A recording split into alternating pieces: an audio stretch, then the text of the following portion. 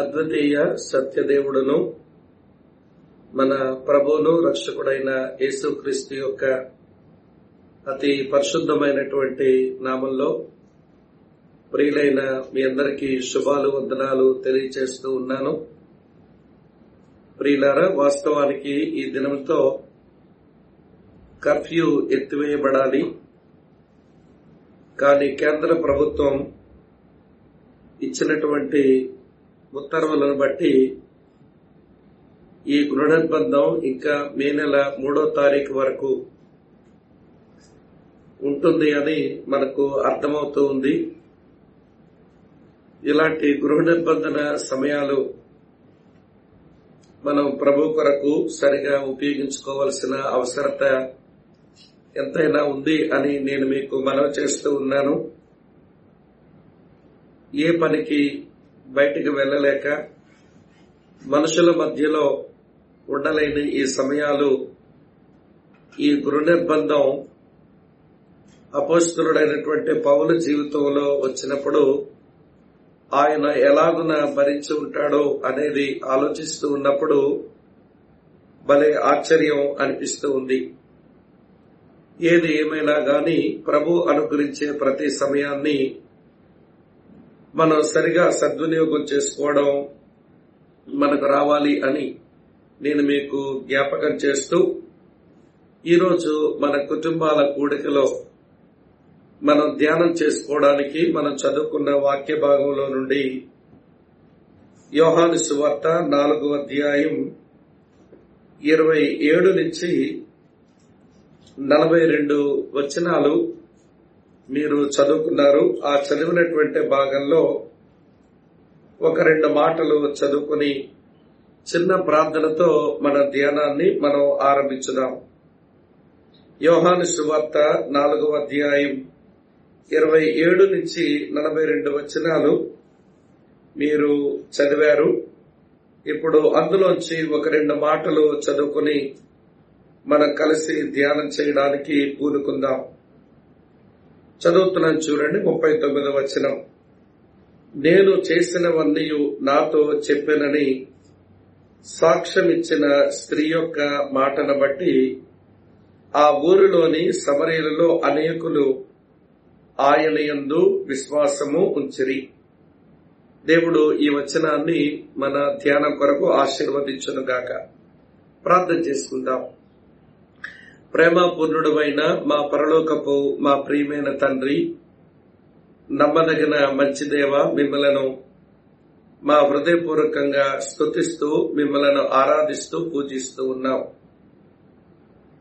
ప్రపంచమంతా ఎంతో ప్రతికూలమైన పరిస్థితుల గుండా ప్రజలందరూ ప్రయాణం చేస్తూ ఉండగా మేము వారితోనే కలిసి ప్రయాణం చేస్తున్నాము. కానీ ఈ కీడు సమయంలో ఏదైనా ఒక మేలును వెతికి సంపాదించుకోవాలి అన్న ఒక ప్రయత్నంతో మేము నీ సన్నిధిని, నీ వాక్యాన్ని, నీ సన్నిధిలో ప్రార్థించుకోవడాన్ని మేము అలవాటుగా చేసుకోవడానికి మీరు మాకు అనుగ్రహించిన ఈ మంచి సమయాల కొరకై మిమ్మల్ని మా హృదయపూర్వకంగా స్తుతిస్తూ, ఈ రాత్రి కూడా మేము నీ వాక్యంతో మేము ధ్యానం చేయనై ఉంటుండగా మీ సన్నిధి మాకివ్వండి, మాతో మాట్లాడండి. మేము ఏ ఏ సంగతులనైతే మేము గ్రహించుకోవలసి ఉందో ఆ విషయాలన్నీ మా గ్రహింపుకు తీసుకురమ్మని, ఒప్పించమని, మాలో క్రియ చేయమని యేసుక్రీస్తు వారి యొక్క ఉన్నత నామంలోనే స్తోత్రాలు చెల్లించి ప్రార్థిస్తున్నాము మా పరలోకపు ప్రియమైన తండ్రి. ఆమెన్, ఆమెన్. ప్రభునందు ప్రియ సహోదర సహోదరులారా, నూతన నిబంధన ఆత్మల సంపాదకులు అనే శీర్షికలో ఇప్పటి వరకు 3 ఆత్మల సంపాదకులను గురించి మనం అధ్యయనం చేస్తూ వచ్చాము. బాప్తిసమిచ్చు యోహాను, ఆంద్రేయ, అలాగనే ఫిలిప్పును గురించి మనం అధ్యయనం చేస్తూ ఉన్నప్పుడు ఆత్మల సంపాదన పనిలో మనం సరిగా లేమని కొంతమందికి అర్థమైంది అని వారు పంచుకున్న విషయాలను బట్టి నేను కూడా తెలుసుకుంటా ఉన్నాను. కొంతమంది ఇంకా ఆత్మల సంపాదన పనే వారి జీవితంలో ఇంకా ఆరంభించలేదు అనేది కూడా మనలో కొంతమందిని గుర్తెరుగుతున్నటువంటి వాస్తవం. అయితే ఈ రోజున ప్రియులారా, ఆత్మల సంపాదన ఆ పనిని గుర్చే సమరయ స్త్రీ జీవితంలో నుంచి కొన్ని ఆత్మ సంబంధమైన పాఠాలను మనం నేర్చుకునే ప్రయత్నం చేద్దాం. ఒక పెద్ద ఆయన ఇలా అన్నారు, గొప్ప విషయాలు చిన్న వ్యక్తుల దగ్గర నుంచే నేర్చుకోవచ్చట. సమరయ స్త్రీ బైబిల్లో ఆమె నేపథ్యాన్ని బట్టి మనం గమనిస్తే ఆమెమి పెద్ద వ్యక్తి అయితే కానే కాదు. కానీ ఆమె దగ్గర నుంచి క్రైస్తవ్యంలో అతి ప్రాముఖ్యమైన పని, ఆశీర్వాదకరమైన పని, ప్రభువుని ఆనందపరిచే పని, ఆత్మల సంపాదన పని ఎలా చేయవచ్చునో ఆమె దగ్గర నుంచి మనం నేర్చుకోవడానికి మనకు ఒక అవకాశం యోహాను సువార్త 4వ అధ్యాయం నుంచి మనకు దొరుకుతుంది. ప్రియులారా, గతించిన 3 దినాలు కూడా అలాగనే ఈ రోజు కూడా ఒక ప్రాముఖ్యమైన విషయాన్ని మరోసారి మనం మననం చేసుకోవలసి ఉంటుంది. అదేమిటి అంటే, ఆత్మల సంపాదన పనిలో అతి ప్రాముఖ్యమైనటువంటి పని వ్యక్తిగత సాక్ష్యం ఇవ్వడం, వ్యక్తిగతంగా సాక్ష్యాలు చెప్పడం. సాక్ష్యం అంటే ఏదైతే మన అనుభవంలోనికి వచ్చిందో ఆ అనుభవాన్ని మనం మరో వ్యక్తితో పంచుకోవడం. దీన్నే పర్సనల్ టెస్టిమనీ అని అంటాం, వ్యక్తిగత సాక్ష్యం అని అంటాం. కనుక యేసుక్రీస్తుతో మనకున్న వ్యక్తిగతమైన సంబంధమును బట్టి ఆయన ఏమై ఉన్నాడు అని మనం ఎరిగామో, ఆయన ఎలాంటి వాడు అని మనం ఎరిగామో, ఆయన ఏమి కార్యాలు చేశాడని ఎరిగామో, ఆయన భవిష్యత్తులో ఏమి చెయ్యనై ఉన్నాడో అనేది మనం ఎరిగామో, ఏది మన జీవిత అనుభవంలోనికి అయితే వచ్చిందో దాన్ని మరో మనిషితో మనం పంచుకోవడమే వ్యక్తిగతంగా సాక్ష్యం ఇవ్వడం అని అంటాం. ఈ బైబిల్ గ్రంథంలో కూడా ఈ వ్యక్తిగత సాక్ష్యమును గూర్చి ఒక ప్రత్యేకమైన స్థానం బైబిల్లో ఇవ్వబడింది అనే సంగతిని మనం చూస్తాం. ప్రియులారా, ఒక 4 ప్రాముఖ్యమైన విషయాలు ఈ వ్యక్తిగత సాక్ష్యాన్ని గురించి చెప్పి అప్పుడు సమరయ స్త్రీ జీవితంలోనికి మనం వెళ్లి, ప్రియులారా, నూతన నిబంధన ఆత్మల సంపాదకురాలుగా ఆమె ఎలా జీవించిందో, ఎలా పనిచేసిందో మనం నేర్చుకునేందుకు ప్రయత్నం చేద్దాం. సరే, వ్యక్తిగత సాక్ష్యాన్ని గురించి ప్రభు అయిన యేసుక్రీస్తే ఈ పనిని ఆయన ప్రోత్సహించాడు. ఈ మాట మీరు గమనించాలి. వ్యక్తిగత సాక్ష్యం ఇవ్వటం అనే పనిని ప్రభు అయిన యేసుక్రీస్తు వారే ప్రోత్సహించారు. ఆయన భూమి మీద ఉన్నప్పుడు ప్రోత్సహించారు. ఆయన చనిపోయి తిరిగి లేచిన తర్వాత కూడా ఈ పనిని ప్రభు ప్రోత్సహించినారు. ఎలాగో నేను చదువుతాను చూడండి. మార్కు సువార్త 5వ అధ్యాయం 19వ వచనం చదువుతున్నాను చూడండి. మార్కు సువార్త 5వ అధ్యాయం 19వ వచనం. ఆయన వానికి సెలవీయక, నీవు నీ ఇంటి వారి యొద్దకు వెళ్లి ప్రభు నీ యందు కనికరపడి నీకు చేసిన కార్యములన్నిటినీ వారికి తెలియజెప్పుము అనెను. ఇది ఏ వ్యక్తి విషయంలో ప్రభు ఈ మాట చెప్పారో బైబిల్ పరిచయం ఉన్న మీరు ఎరుగుదురు. అది గెరాసీన దేశంలో దెయ్యములు పట్టినటువంటి వాడు బాగుపడి ప్రభువుని వెంబడిస్తాను అని అంటే, ప్రభు తను వెంబడించి తనతో రమ్మని పిలవలేదు గాని, దేవుడు నీయందు కనికరపడి నీకు చేసిన కార్యములన్నిటినీ వారికి తెలియచెప్పు అనగా, నీ వ్యక్తిగత సాక్ష్యాన్ని నీ ఇంటి వారితో పంచుకో, నువ్వు నా వెనుక రానక్కర్లేదు, నువ్వు ఇంటికి వెళ్ళు అని ప్రభు పంపడాన్ని చూస్తాం.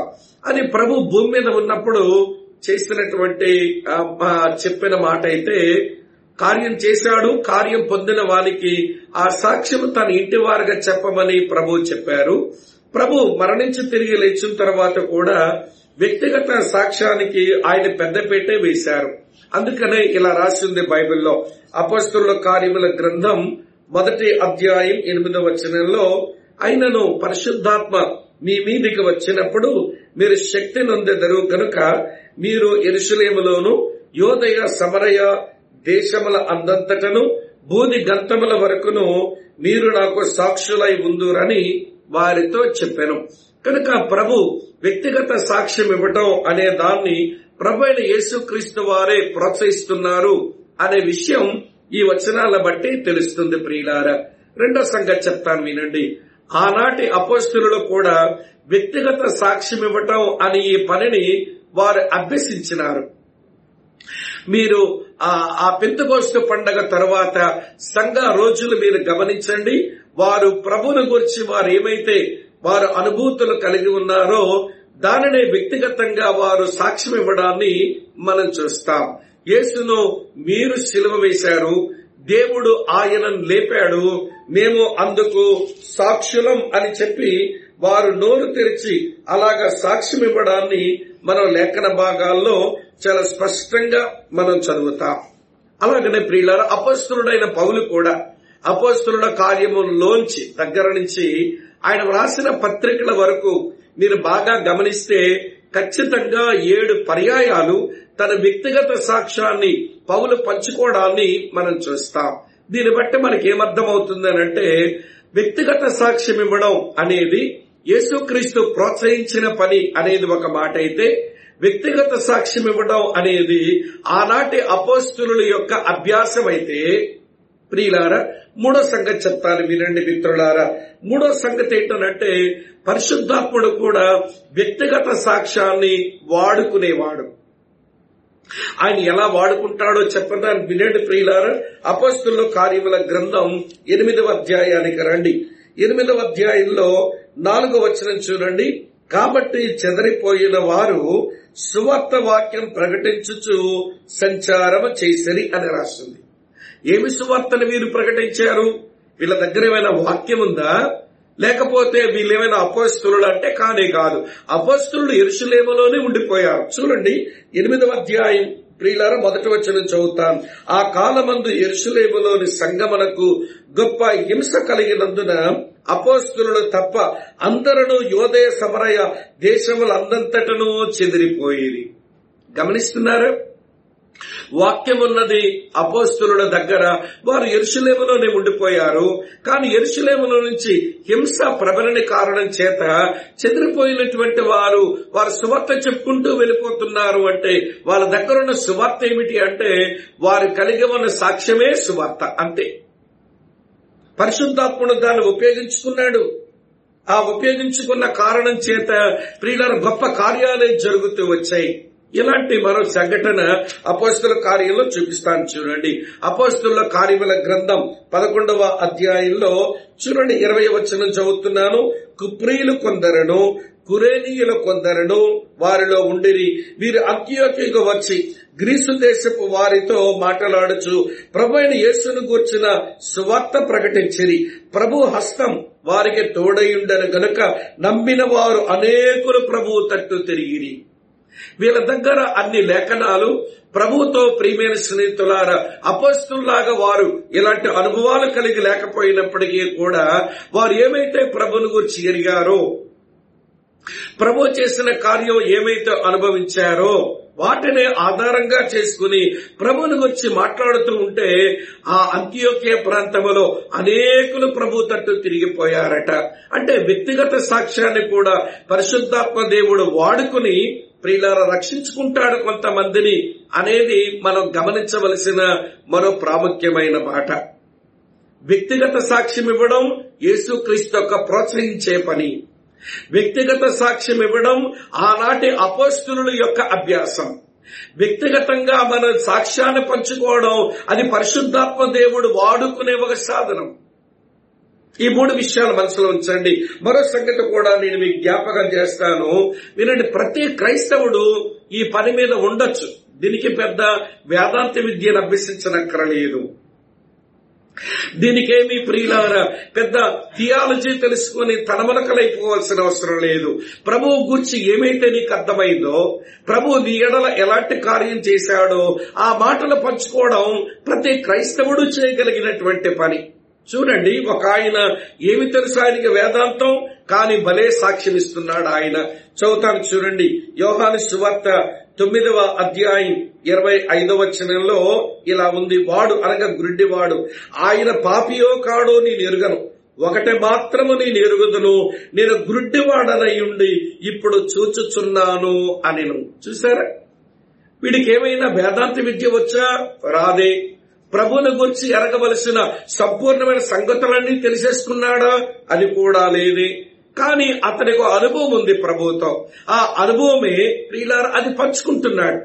కనుక ప్రతి క్రైస్తవుడు వ్యక్తిగతంగా సాక్ష్యాన్ని, తన జీవిత సాక్ష్యాన్ని ఇవ్వవచ్చు అనేది ఈ మాటల్లో మనకు అర్థమవుతుంది.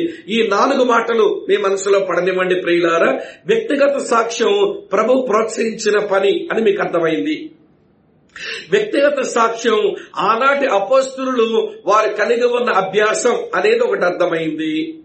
వ్యక్తిగత సాక్ష్యం పరిశుద్ధాత్ముడు వాడుకునేది అని కూడా మనకు అర్థమైంది.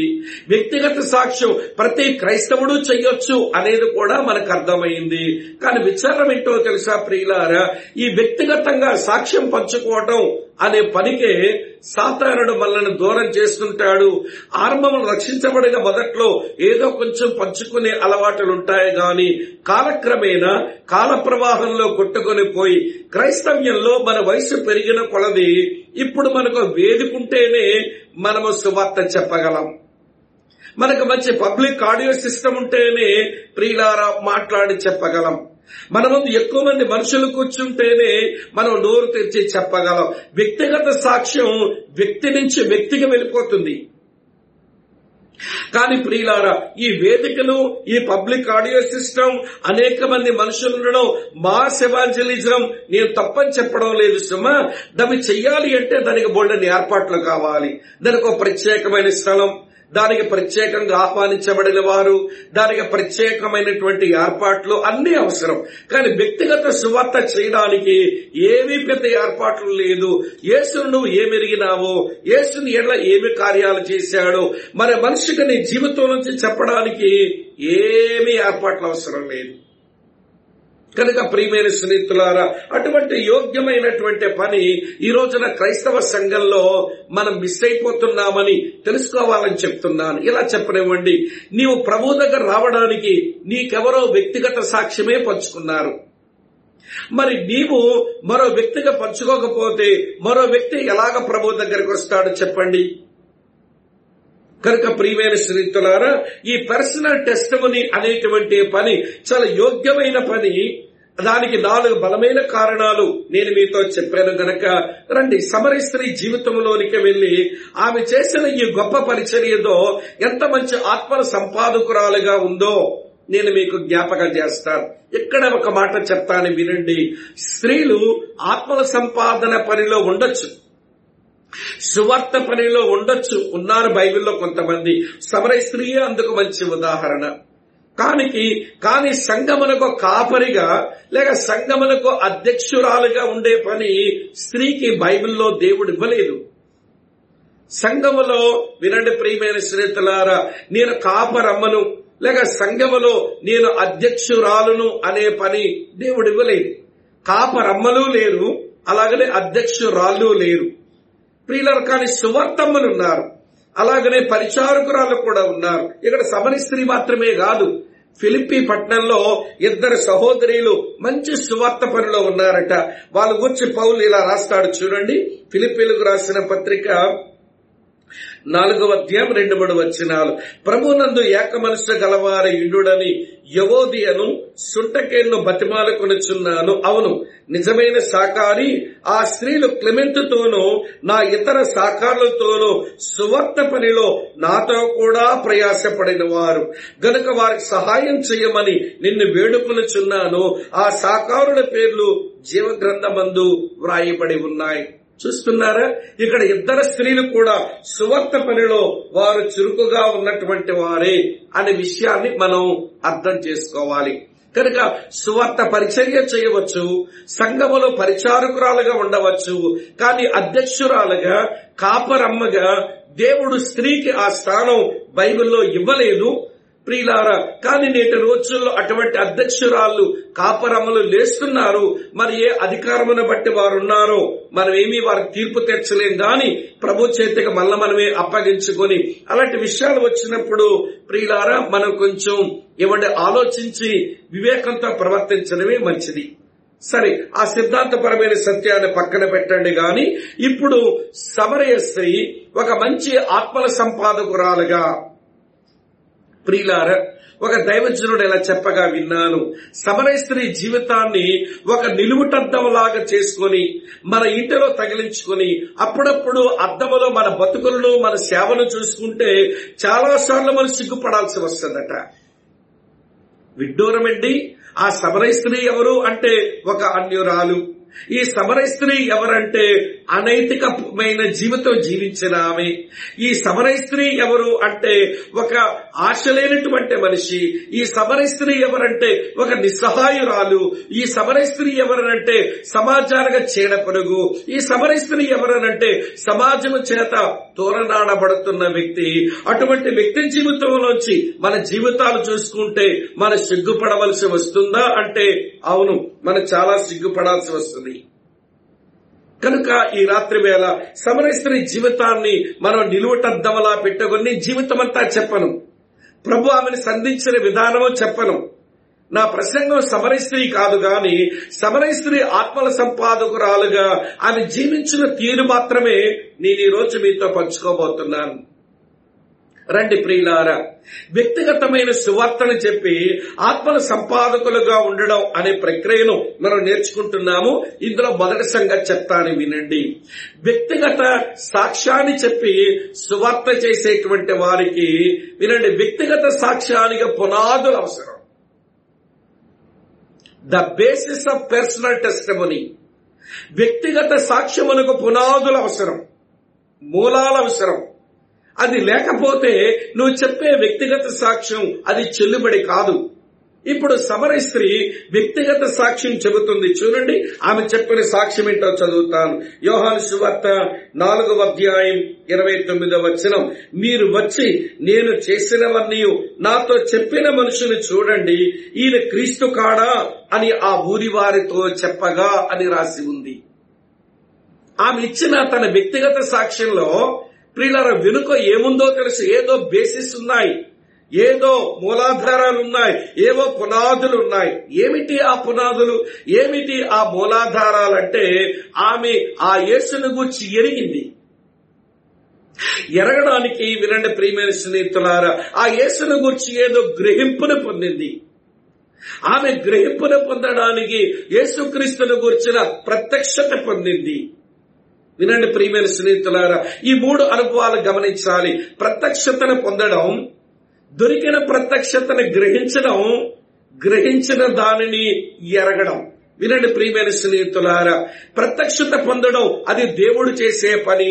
గ్రహించుకోవడం అది మన మనసులో జరగాల్సిన ప్రక్రియ. ఎరగడం అనగా సన్నిహితమైన ఒక బంధంలోనికి తెచ్చుకోవడం అది మన హృదయంలో జరగవలసిన ప్రక్రియ. ఇప్పుడు సమరయ స్త్రీ వ్యక్తిగత సాక్ష్యం ఇవ్వడానికి ఆమెకున్న మూలాధారం లేకపోతే ఆమెకున్నటువంటి పునాది ఏమిటి అంటే ఆమె ప్రభువుని ఎరిగింది. ఎట్లా ఎరిగింది, ఏమని గ్రహించింది అని అంటే యేసుక్రీస్తు ప్రభు తను తాను బయలుపరుచుకుంటున్నాడు. ఆమెని ఏమని బయలుపరుచుకున్నాడో తెలుసా? చూడండి, ఆయన ప్రత్యక్షతల వరుసగా జ్ఞాపకం చేస్తాను. యోహాను సువార్త 4వ అధ్యాయం 10వ వచనం చూడండి. అందుకు యేసు, నీవు దేవుని వరమును నాకు దాహముని కిమ్మని నిన్ను అడుగుచున్నవాడు ఎవడో అది ఎరిగి ఉంటే నీవు ఆయన అడుగుతావు, ఆయన నీకు జీవజలమిచ్చునని ఆమెతో చెప్పాను. ఈ వచనంలో యేసు ప్రభు తన గురించి తాను ఇచ్చుకున్న ఆ ప్రత్యక్షత ఏమిటి అంటే, అమ్మా నేను దేవుని వరమును అన్నాడు. యేసు దేవుని వరం. ప్రియులారా, ఆయన నీవడిగితే ఆయనే నీకు జీవజలమిస్తాడు అని చెప్పాడు ప్రభు. చెప్పగానే ఆమె ఏదో నీళ్ళిస్తాడని అనుకుని నా ఆతృత అడుగుతుంటే ప్రభు అన్నాడు, పోయి నీ భర్తను పిలిచికురా, నేను నీకు జీవజలం ఇస్తానన్నాడు. వెంటనే ఆమె చెప్పిన మాట మీరు ఎరుగుదురు, నాకు పెనిమిటి లేడు అని. వెంటనే ఆయన అన్నారు, నీకు పెనిమిటి లేడు అనే మాట నువ్వు చెప్పిన మాట సరియే, నీకు 5 పెనిమిట్లుండిరి, ఇప్పుడు ఉన్నవాడు నీవాడు, నీ పెనిమిటి కాడు, సత్యమే చెప్పావు అన్నాడు. అక్కడ ప్రభుత్వం ప్రత్యక్షత ఏంటో తెలుసా? మనుషుని యొక్క రహస్యాలు బట్టబయలు చేయటం అది సృష్టికర్తకే సాధ్యం.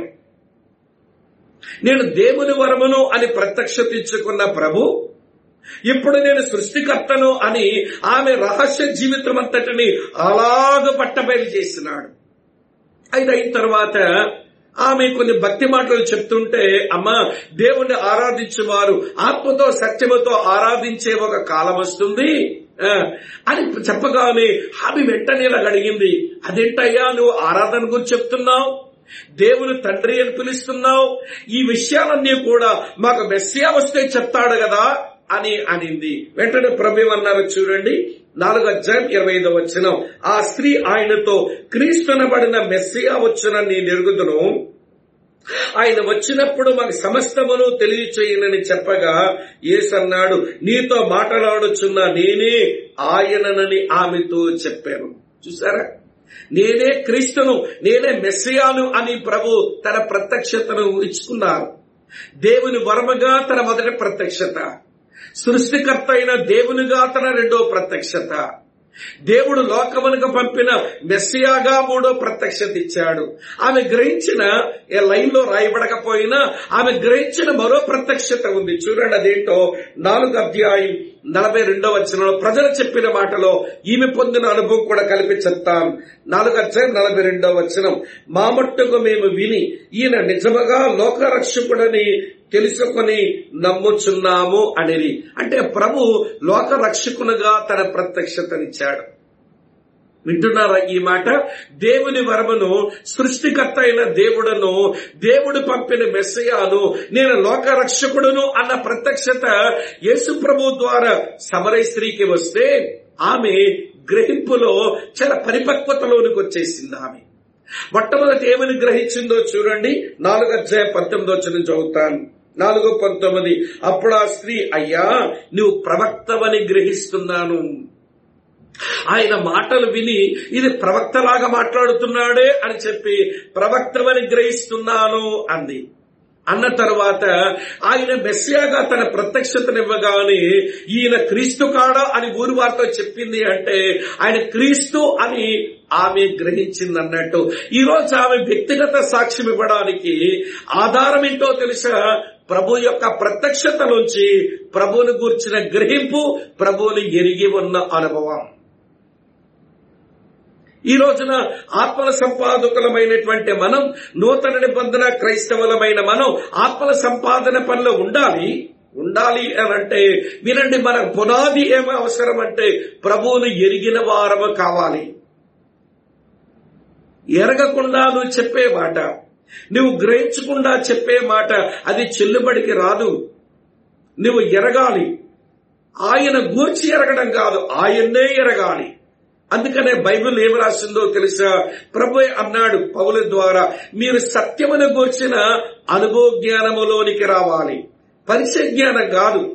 యేసును గూర్చి పరిచయ జ్ఞానం కలిగి ఉండడం, యేసు ప్రభుని నమ్మని బయట వాళ్ళకు కూడా యేసును గూర్చిన పరిచయ జ్ఞానం ఉంటది. మనకు కావలసింది అనుభవ జ్ఞానం. అనుభవమే సాక్ష్యానికి పనికొస్తుంది గాని వినడం పరిచయం సాక్ష్యానికి పనికి రాదు. ఈ మాట గమనించాలి. అనుభవమే సాక్ష్యానికి పనికొస్తుంది గాని పరిచయం సాక్ష్యానికి పనికిరాదు. యేసుతో నీకు పరిచయం సాక్ష్యానికి పనికిరాదు గాని యేసుతో నీకున్న అనుభవం అది సాక్ష్యానికి పనికొస్తుంది. ఆ బావి దగ్గర సమరయ స్త్రీ పొందిన అనుభవం అది సాక్ష్యానికి పనికొచ్చింది. ప్రభు ప్రత్యక్షత పొందిన ఆమె, ఆ ప్రత్యక్షతను గ్రహించినటువంటి ఆమె ప్రభువుని ఎరిగింది గనుక అనుభవ జ్ఞానములోనికి వచ్చి మాట్లాడుతూ ఉంది. క్రీస్తునందు ప్రియ సహోదరి స్నేహితులారా వినండి, ఈ రోజున నీ యొక్క సాక్ష్య జీవితానికి, నీ వ్యక్తిగత సాక్ష్యానికి పునాదులేంటి అనేది ఎవరికి వారమే ఆలోచించుకోవాలి. ఎందుకు ఆత్మల సంపాదకులు కాలేకపోతున్నాము? ఈ పనిలో ఉండాలి అనేటువంటి తపనెందుకు లోపిస్తుంది? ఈ పని ఎందుకంత అర్థవంతంగా చేయలేకపోతున్నాము అని అంటే వినండి ప్రియులారా, పునాది ఎక్కడో దెబ్బతినింది. ప్రభువుతో మనకు పరిచయ జ్ఞానాలు ఉంటే ఉండొచ్చు, అనుభవ జ్ఞానం లోపించిందా అని ప్రశ్నించవలసి ఉంటుంది. ఎంతకంటే ఎక్కువ చెప్పలేను, మిగిలింది మీరు ధ్యానం చేయండి. రెండవ సంగతి చెప్తాను వినండి. వ్యక్తిగత సాక్ష్యానికి ప్రేరణ అవసరం. పునాదులు ఎంత అవసరమో ప్రేరణ అంతే అవసరం. ప్రేరణ ఎప్పుడొస్తుందో చెప్తాను వినండి ప్రియులారా. నువ్వు అనుభవించింది నిజమైనప్పుడు నీ అనుభవం మరో మనిషితో పంచుకోవడానికి నీలో నువ్వు భలే ప్రేరేపించబడతావు. చూడండి, అపోస్తలులు ఆ రోజున వారు ఎలా ప్రేరేపించబడ్డారో, దేవాడి పౌలు యొక్క ప్రేరణ ఏంటో కూడా నేను చెప్తాను మీకు. అపోస్తలుల కార్యముల గ్రంథం 4వ అధ్యాయం చదువుతున్న చూడండి, 20వ వచనం. అపోస్తలుల కార్యముల గ్రంథం 4వ అధ్యాయం 20వ వచనం చూడండి. మేము కన్న వాటిని విన్న వాటిని చెప్పక ఉండలేమని వారికి ఉత్తరమిచ్చిరి. మాలో మేము ఒక ప్రేరణ కలిగి ఉన్నాం. మేము చూచింది, అలాగనే మేము విన్నది మేము చెప్పకుండా ఉండలేకపోతున్నాం. మా లోపల మాకే ఒక ప్రేరణ కలుగుతుంది. ప్రియులారా, అది దేవుని ఆత్మ, దేవుని ప్రేమ లోపల మండిస్తూ ఉంటే వ్యక్తిగత సాక్ష్యం ప్రియులారా చెప్పేదానికి మనమే తొందర చేయబడతాం. అనుభవం సరైనదైతే, వినండి ప్రియులారా, అనుభవం సరైనదైతే ఆరాటం దనికదే వస్తుంది. కనుక ఈ రాత్రి వేళ గమనించండి, ఆనాటి అపోస్తలులు అంటారు, మేము కన్న వాటిని విన్న వాటిని చెప్పక మేము ఉండలేము అన్నారు. దీన్ని పౌలు భాషలో చెప్తాను రండి. కొరింథీయులకు రాసిన 2వ పత్రిక 5వ అధ్యాయం. పౌలు కొరింథీయులకు రాసిన 2వ పత్రిక 5వ అధ్యాయం మీ కొరకు చదువుతున్నాను చూడండి, 14వ వచనం. క్రీస్తు ప్రేమ మమ్మును బలవంతము చేయుచున్నది. ప్రభువుని ఎరిగినాము, ఆయన గూర్చిన అనుభవం లోపలికి వచ్చింది. ఇప్పుడు ఆ ప్రేమ మమ్మల్ని చెప్పకుండా ఉండిపోనివ్వడం లేదు, మేము బలవంతం చేయబడుతున్నాము. అందుకనే పౌలు అంటాడు మొదటి పత్రికలోని, 1 కొరింథీ పత్రిక 9వ అధ్యాయం చూడండి ప్రియులారా. 1 కొరింథీ పత్రిక 9వ అధ్యాయం 16వ వచనంలో ఇలా రాసి ఉంటుంది, నేను సువార్తను ప్రకటించుచున్నను, నాకు అతిశయ కారణము లేదు. సువార్తను ప్రకటించవలసిన భారము నా మీద మోపబడి ఉన్నది. అయ్యో, నేను సువార్తను ప్రకటింపకపోయిన ఎడల నాకు శ్రమ. అయ్యో, నేను సువార్తను ప్రకటించకపోతే నరకములో పడే వాళ్ళకి శ్రమ అనడం లేదు. అయ్యో, సువార్తను ప్రకటించకపోయిన ఎడల నాకు శ్రమ అంటున్నాడు. కనుక ప్రియమైన స్నేహితులారా, ఇలాంటి అనుభవాలు ఈ సేవకుల నోటి వెంబడి ఎందుకు వస్తున్నాయి, అపోస్తలుల నోటి వెంబడి ఎందుకు వచ్చినాయి అంటే వారి లోపల ఒక బలమైన ప్రేరణ కలిగి ఉన్నారు. అందుకే ఈ మాట వాడాను. అనుభవం ఉన్న మాట నిజమైతే ఆరాటం దనికదే పుడుతుంది. నా వ్యక్తిగత సాక్ష్యం, ప్రభువు నాకు చేసినవన్నీ నేను చెప్పక ఉండలేను. నేను చూచినది, నేను విన్నది, నేను అనుభవించింది నేను చెప్పక మానలేను అని సాక్ష్య జీవితం కొరకైన ఆరాటాలు మనకు వస్తాయి ప్రియులారా. కనుక వినండి, సమరయ స్త్రీలో ఎంత ఆరాటం ఉందనంటే వినండి, ప్రభువుని కూర్చుని అనుభవం రాగానే చూడండి, 4వ అధ్యాయం మీ కొరకు చదువుతున్నాను ఈ మాట. 4వ అధ్యాయం 28వ వచనంలో, ఆ స్త్రీ తన కుండ విడిచిపెట్టి ఊరిలోనికి వెళ్ళిపోతుంది. ఏదో ప్రేరణ, ఆ ప్రేరణ ఆమెను పరుగులెత్తిస్తుంది. ఈ రోజున ప్రభువు కూర్చున్నటువంటి అనుభవ జ్ఞానం కలిగిన నీకు ఈ ప్రేరణ అది పరుగులు పెట్టించడం లేదు అంటే నీ వ్యక్తిగత సాక్ష్యాన్ని మరో వ్యక్తితో పంచుకోలేకపోతున్నావనంటే వినండి, అనుభవమే లోపించిందని చెప్పాలా? లేకపోతే నీకు అనుభవాన్ని నువ్వు సమాధి చేసి ప్రియులారా ఆ సమాధి మీద కూర్చొని బ్రతుకుతున్నావు అని అనాలా? ఏదో ఒకటి అనక తప్పదు. మరి ఇప్పుడు ఇది రెండో సంగతి. సమరయ స్త్రీ దగ్గర ఆమె వ్యక్తిగత సాక్ష్యం కింద మంచి పునాదులున్నాయి.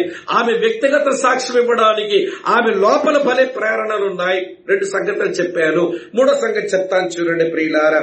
ఆమె వ్యక్తిగత సాక్ష్యం యొక్క పరిధి మీకు జ్ఞాపకం చేస్తాను. ఏ పరిధిలో ఆమె సాక్ష్యం ఇస్తున్నది? మనకు ఒక పరిధి దేవుడు ఇచ్చాడు వ్యక్తిగత సాక్ష్యం ఇవ్వడానికి. మనకు ప్రభు ఒక పరిధి ఇచ్చాడు. ఏమిటా పరిధి? చదువుతాను చూడండి. మార్కు సువార్త 16వ అధ్యాయంలో, మార్కు సువార్త 16వ అధ్యాయంలో మీ కొరకు చదువుతున్నాను 15వ వచనం.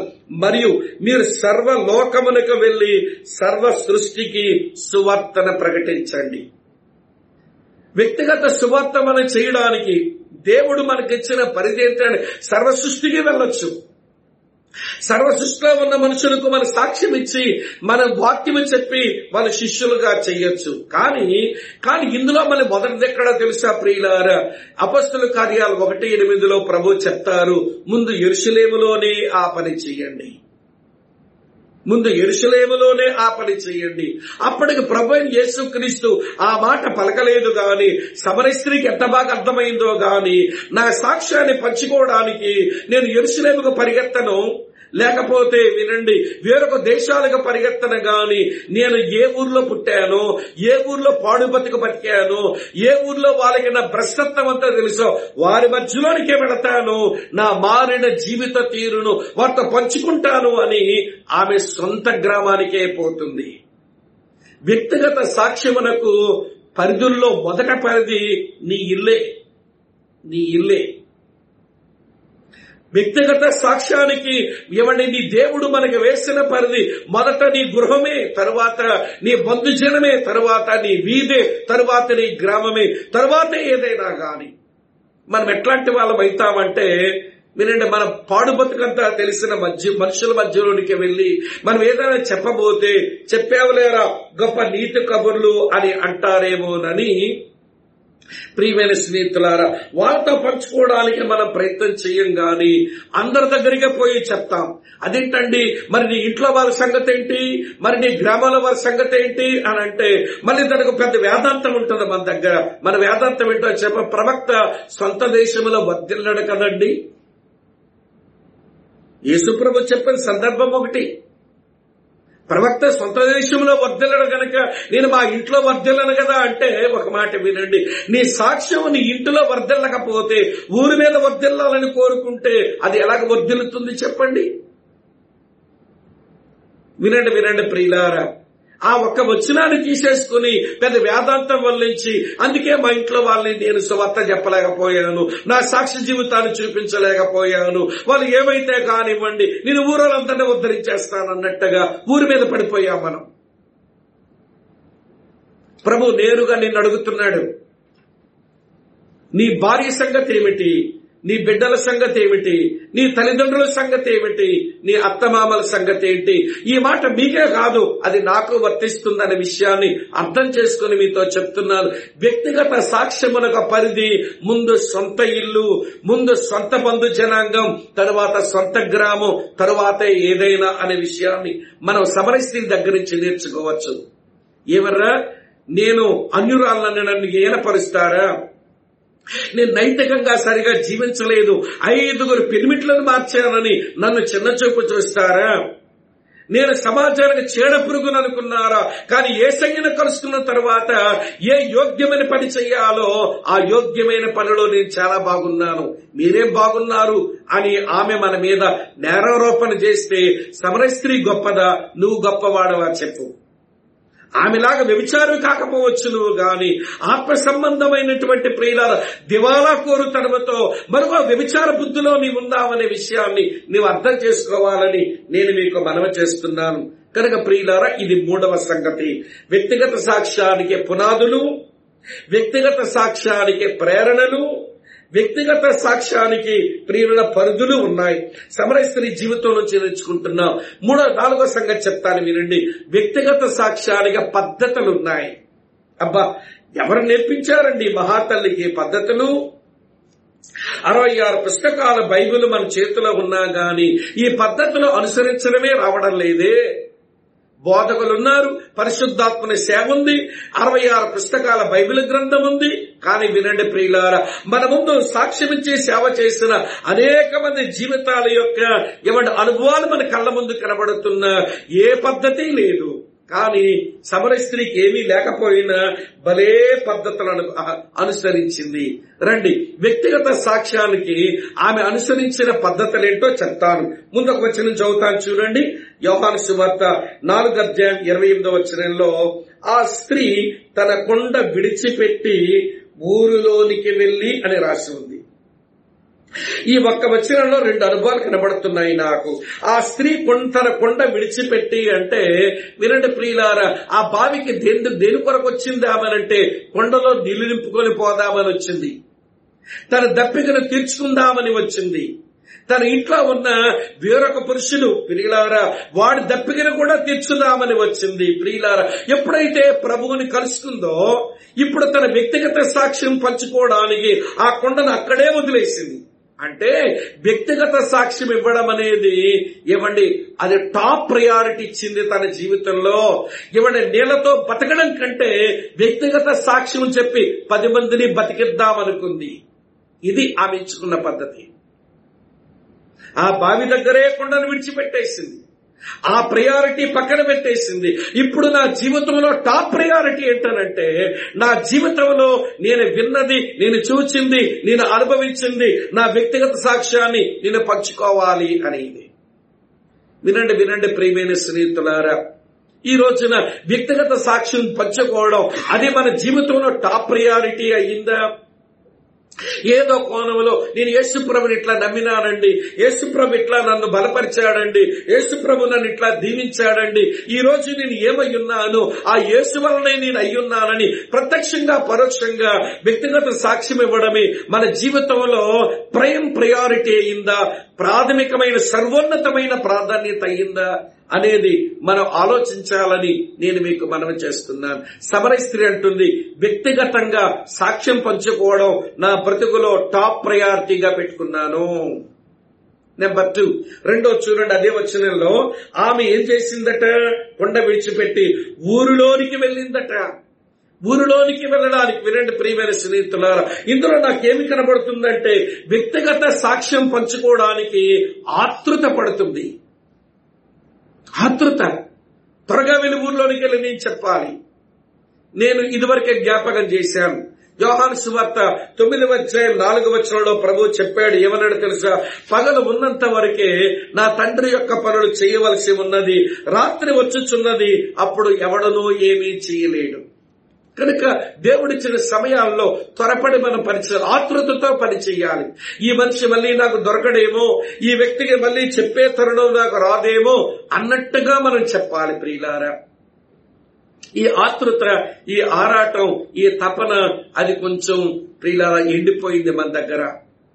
పౌలు ఒకసారి అంటాడు, వినండి, రోమీలకు రాసిన పత్రిక ఆ మొదటి అధ్యాయంలోనే 15-16 వచనాల్లో అంటాడు భక్తుడు. అందులో అతని ఆతృత మనకు భలే స్పష్టంగా కనబడుతుంది. రోమీలకు రాసినటువంటి పత్రిక మొదటి అధ్యాయం 15-16 వచనాల్లో, కాగా నా వలనైనంత మట్టుకు రోమాలో మీకు సువార్త ప్రకటించడానికి సిద్ధంగా ఉన్నాను, సువార్తను గూర్చి నేను సిగ్గుపడేవాడిని కాదు. రెడీనెస్, నాకు టైం వచ్చిందా మీ దగ్గరకు వచ్చేస్తా, దేవుడు అనుకూలతనిచ్చాడా మీ దగ్గర వచ్చే సువార్త ప్రకటిస్తా. ఇదేమిటో తెలుసా? వ్యక్తిగత సాక్ష్యం పంచుకోవడానికి ఆత్మల సంపాదకునికి ఉండవలసిన ఆ పద్ధతుల్లో ఆతృత రెండవ పద్ధతి. మొదటి పద్ధతి ప్రియులారా, అన్నిటికంటే అది సర్వోన్నతమైన ప్రాధాన్యత అవ్వాలి, వ్యక్తిగత సాక్ష్యం పంచుకోవడం. వ్యక్తిగత సాక్ష్యం పంచుకోవడంలో ఆతృత ఉండాలి. తర్వాత చెప్తాను, వినండి ప్రియులారా. ఇప్పుడు సమరయ స్త్రీ పొందిన మరొక అనుభూతి చెప్తాను. రండి రండి, యోహాను సువార్త 4వ అధ్యాయం 29వ వచనంలో, మీరు వచ్చి నేను చేసినవన్నీ నాతో చెప్పిన మనుషుని చూడండి, ఈయన క్రీస్తు కాడని ఊరి వార్త చెప్పగా వారు ఊరిలో నుంచి బయలుదేరి ఆయన యొద్దకు వచ్చుచుండెరి. ఇక్కడ మన సంగతి చెప్తాను, వినండి. వ్యక్తిగత సాక్ష్యం పంచుకొని ఆత్మను సంపాదించేటువంటి వారి యొక్క ఒక పద్ధతి ఏంటంటే దేవుని నడిపింపులో ప్రయాణం చేయాలి. ఇప్పుడు చూడండి, ఆమె ఎవరి ముందుకెళ్లి చెప్పిందో వాళ్ళు ఎవరైనా మిస్ అయ్యారా? అందరూ ప్రభు దగ్గరికి వస్తున్నారు. తన వ్యక్తిగత సాక్ష్యం, నేను చేసినవన్నీ నాతో చెప్పినవని చూడరండి, ఆయన క్రీస్తు కాడనే చిన్న మాటలకు ఎవరినైతే కలుసుకొని చెప్పిందో వాళ్ళందరూ యేసు ప్రభు దగ్గరికి వస్తున్నారనంటే ఆమె చెప్పిన మాటలు ఒక ఎత్తు అయితే ప్రభు నడిపింపు ఉంది, అది మరో ఎత్తు. కనుక వ్యక్తిగతంగా సాక్ష్యం చెప్పి ఆత్మల సంపాదకుడు దేవుని నడిపింపును గమనించాలి. దేవుని నడిపింపులో పనిచేసిన ప్రతి వారు ఆత్మల సంపాదకులయ్యారు. మరో రోజు మీతో పంచుకుంటాను గాని ప్రియులారా, ఆ గాజా ఎడారిలో ఆత్మ నడిపింపుతో వెళ్లినటువంటి ఫిలిప్పు ఐథియోపియుడైన నపుంసకుడు గెలుచుకున్నాడు. ప్రభు ఆత్మ నడిపింపులో వెళ్ళినటువంటి పౌలు, అలాగనే వినండి ప్రియుల శీలలు, తిమోతి కలిసి ఆ మాసిదోనియా ప్రాంతాలన్నింటినీ గెలుచుకున్నారు. ఈ రోజున వ్యక్తిగత సాక్ష్యం పంచుకోవడానికి ఒక మనిషిని కలుసుకుంటున్నాం. దాని లోపల దేవుని డైరెక్షన్, దేవుని నడిపింపు ఉంటే అవతల వ్యక్తులను మనం ప్రభు కూడా సంపాదించుకుంటాం. ప్రభు నడిపించాడా లేదో కూడా కొంచెంసార్లు ఆలోచించడం లేదు మనం. నేను బ్యాలెన్స్డ్ గా చెప్తున్నాను ప్రియులారా. మనం ఎంచుకోవలసిన పద్ధతిలో వ్యక్తిగత సాక్ష్యం చెప్పడం మన జీవితంలో అన్నిటికంటే ప్రాధాన్యత ఇచ్చి, రెండవ దాని కొరకు ఆతృత ఆరాటం కలిగి ఉండి దేవుని నడిపింపును చూసుకోవాలి. 4వ సంగతి చెప్తాను చూడండి. 4వ సంగతి ఏమిటి అంటే ఆమె ఏమందో తెలుసా? చూడండి, ఆ మాటలు చదువుతాను. నేను చేసినవన్నీ నాతో చెప్పిన మనుషుని చూడండి. ఆ మనుషుని గురించి ఏం చెప్పింది? ఏం చెప్పలా. ఆయన క్రీస్తు కాడా అందంతే. నేను చేసినవన్నీ నాతో చెప్పిన ఆ మనుషుని చూడండి, ఆయన క్రీస్తు కాడా అంది. ఆయన ఎలాగ క్రీస్తు చెప్పలేకపోయింది. ఆ మనుషుని గురించిన పెద్ద వివరాలు ఇవ్వలేకపోయింది. కానీ ప్రియులారా, ఎంతవరకే చెప్పగలను, మీరు వచ్చి చూడండి అని ఎంతవరకు చెప్పగలిగింది అంతవరకు చెప్పింది. ప్రియులారా, మీకు ఆ విషయం చెప్పనా?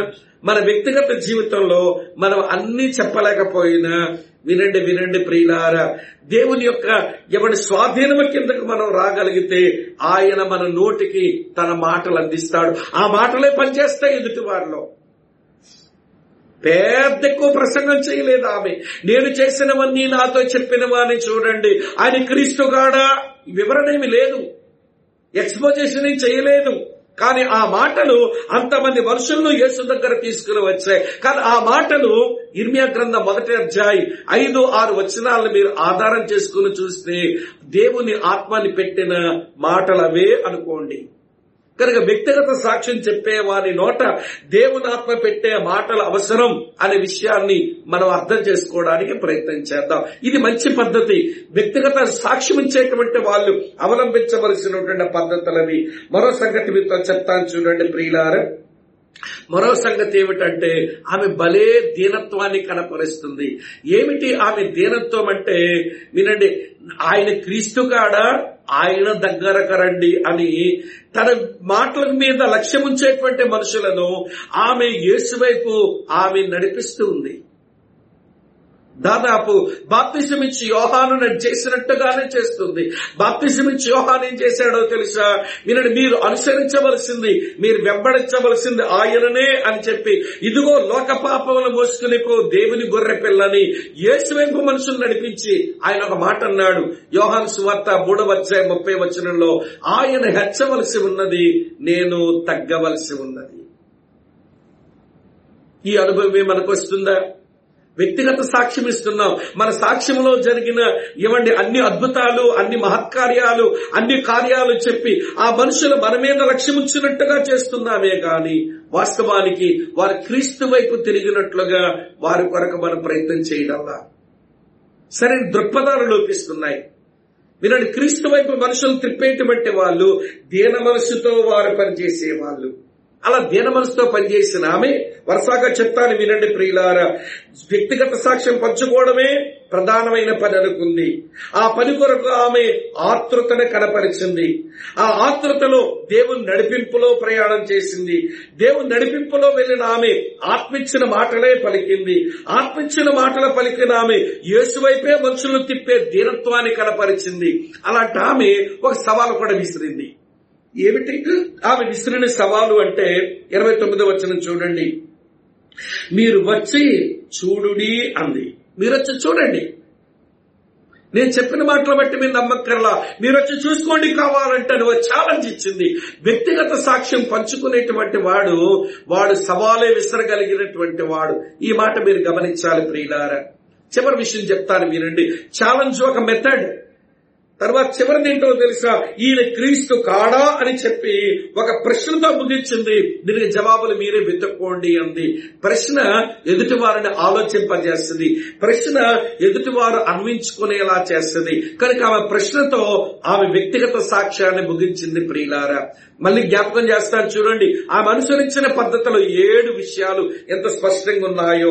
వ్యక్తిగత సాక్ష్యానికి ప్రాధాన్యత ఇచ్చి ఆ పని కొరకు ఆమె ఆతృతను కనపరిచి, ఆతృత కలిగిన ఆమె దేవుని నడిపింపుకు లొంగి, దేవుని నడిపింపులున్న ఆమె దేవుడిచ్చిన మాటలే పలికి, దేవుడిచ్చిన మాటల పలికిన ఆమె దీనత్వాన్ని కనపరిచి, దీనత్వాన్ని కనపరిచిన ఆమె ఎదుర్కొన్న వారి ముందు సవాలు ఉంచి, సవాలు విసిరిన ఆమె వారికి ప్రశ్నించి ఆమె తన పనిని చక్కని పద్ధతిలో ముగించింది.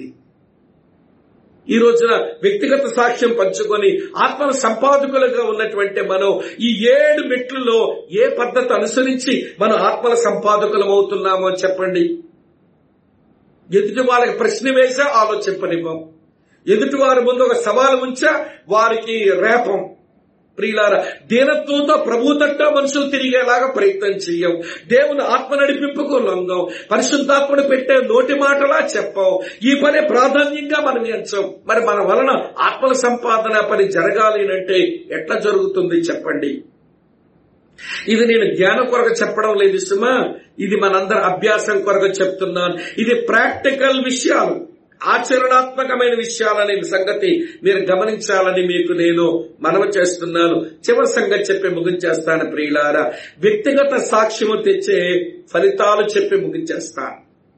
ఏమి ఫలితాలు వస్తాయి వినండి. సరైన పద్ధతిలోనే చేస్తే, వినండి ప్రియమైన స్నేహితులారా, సరైన పరిధిలోనే చేస్తే, సరైనటువంటి ప్రేరణతోనే చేస్తే, సరైన పునాదులతోనే చేస్తే ఫలితాలు ఎందుకు రావండి? భలే ఫలితాలు వచ్చాయి సమరయ స్త్రీ అక్కకు. చూడండి ఏం ఫలితాలు వచ్చాయో. యోహాను సువార్త 4వ అధ్యాయంలో చదువుతున్నాను చూడండి, 39వ వచనం. నేను చేసినవన్నీ నాతో చెప్పనని సాక్ష్యం ఇచ్చిన స్త్రీ యొక్క మాటను బట్టి ఆ ఊరిలోని సమరయులలో అనేకులు ఆయనందు విశ్వాసం ఉంచరి. ఆమె ముఖం చూడడానికి ఇష్టపడనటువంటి మనుషులు కదా ఆ గ్రామస్తులు. కానీ ఆమెను మాటను బట్టి యేసు దగ్గరకు వచ్చి అనేకులు ఆయన యందు విశ్వాసం ఉంచారట. తర్వాత మరొక మాట అన్నారు వాళ్ళే. చూడండి 41వ వచనంలో ఏమి రాసిందో. 41, ఆయన మాటలు వినినందున, ఆయన దగ్గరకు వచ్చి ఆయన మాటలు వినినందున ఇంకను అనేకులు నమ్మి ఆ స్త్రీని చూసి అంటున్నారు, అమ్మా ఇక మీదట నీవు చెప్పిన మాటను బట్టే కాక మా మట్టుకు మేమే విని ఈయన నిజముగా లోకరక్షకుడని తెలుసుకొని నమ్ముచున్నాము అన్నారు. రావలసిన మంచి సత్ఫలితాలు వచ్చేశాయి.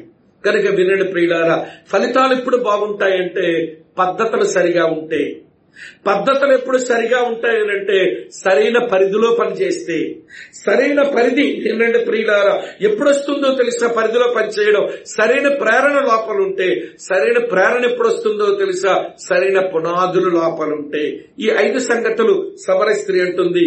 నా వ్యక్తిగత సాక్ష్యం పంచుకొని నేను మంచి ఆత్మ సంపాదకురాలుగా నేను ఉండడానికి నాకు సరైన పునాదులున్నాయి, నాకు సరైన ప్రేరణ ఉంది, నేను సరైన పద్ధతులు పరిధిలో చేశాను, సరైన పద్ధతులు పాటించాను, సరైన ఫలితాలే నేను సంపాదించుకున్నాను. ఓ క్రైస్తవ సహోదరి, క్రైస్తవ సహోదరుడా, నేను ఈ 4వ టీచింగ్ వరకు వచ్చినప్పటికీ చాలాసార్లు ఈ విషయమే చెప్పాను. క్రైస్తవుడైన ప్రతి వాడు ఆత్మల సంపాదకుడే. ప్రతి క్రైస్తవుడు సేవకుడే కాని సాధారణ విశ్వాసే కానివ్వండి, అతను ఖచ్చితంగా తన జీవితం ద్వారా తన వ్యక్తిగత సాక్ష్యాన్ని మరొకరు పంచుకోవాలి. తరచూ నేను ఒక మాట అనేవాడిని. ఆ మాట ఏంటో తెలుసా? సాక్ష్యము ఇవ్వని క్రైస్తవులు చచ్చిన క్రైస్తవులు.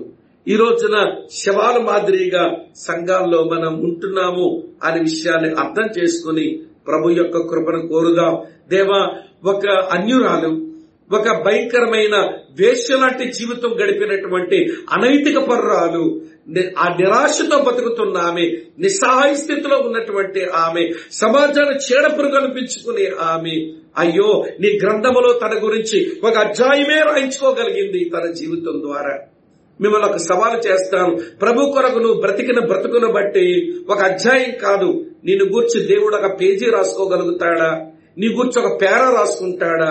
అసలు నిన్ను గూర్చి ఒక లైన్ అన్నా తన గ్రంథంలో రాసుకోవడానికి నువ్వు మంచి వ్యక్తిగత సాక్ష్యం ఇచ్చి సువార్త పనిచేసే ఆత్మల సంపాదకుడవా, సంపాదకురాలవా? నీ గురించి నువ్వే, నా గురించి నేనే ఆలోచించుకోవాలి. ప్రార్థన చేసుకుందాం. ప్రేమపూర్ణుడమైన మా తండ్రి, సమరయ స్త్రీని మా ముందు మీరు పెట్టారు.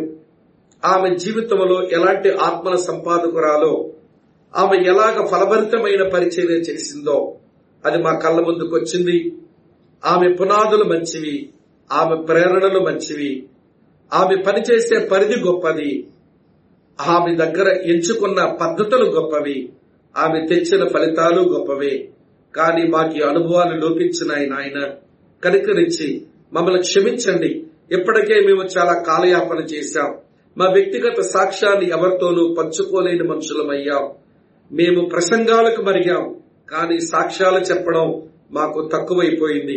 నీవు మాలో ఏమి చేశావో, మాకు నిన్ను గూర్చి ఏం వినిపించావో, మీరు మాకు ఎలా అర్థమవుతున్నారో మరో మనిషితో పంచుకొని ప్రభువా ఆత్మల సంపాదన పనిలో నిలిచినట్లు మాకు మీ కృప సమృద్ధిగా దయచేయమని, మా ప్రియులు ఈ వాక్యం విన్నారు, ఆలోచిస్తున్నారు, వారి ఆత్మలకు కూడా మీరు కృపా కార్యం చేయండి, కీడు తప్పించండి.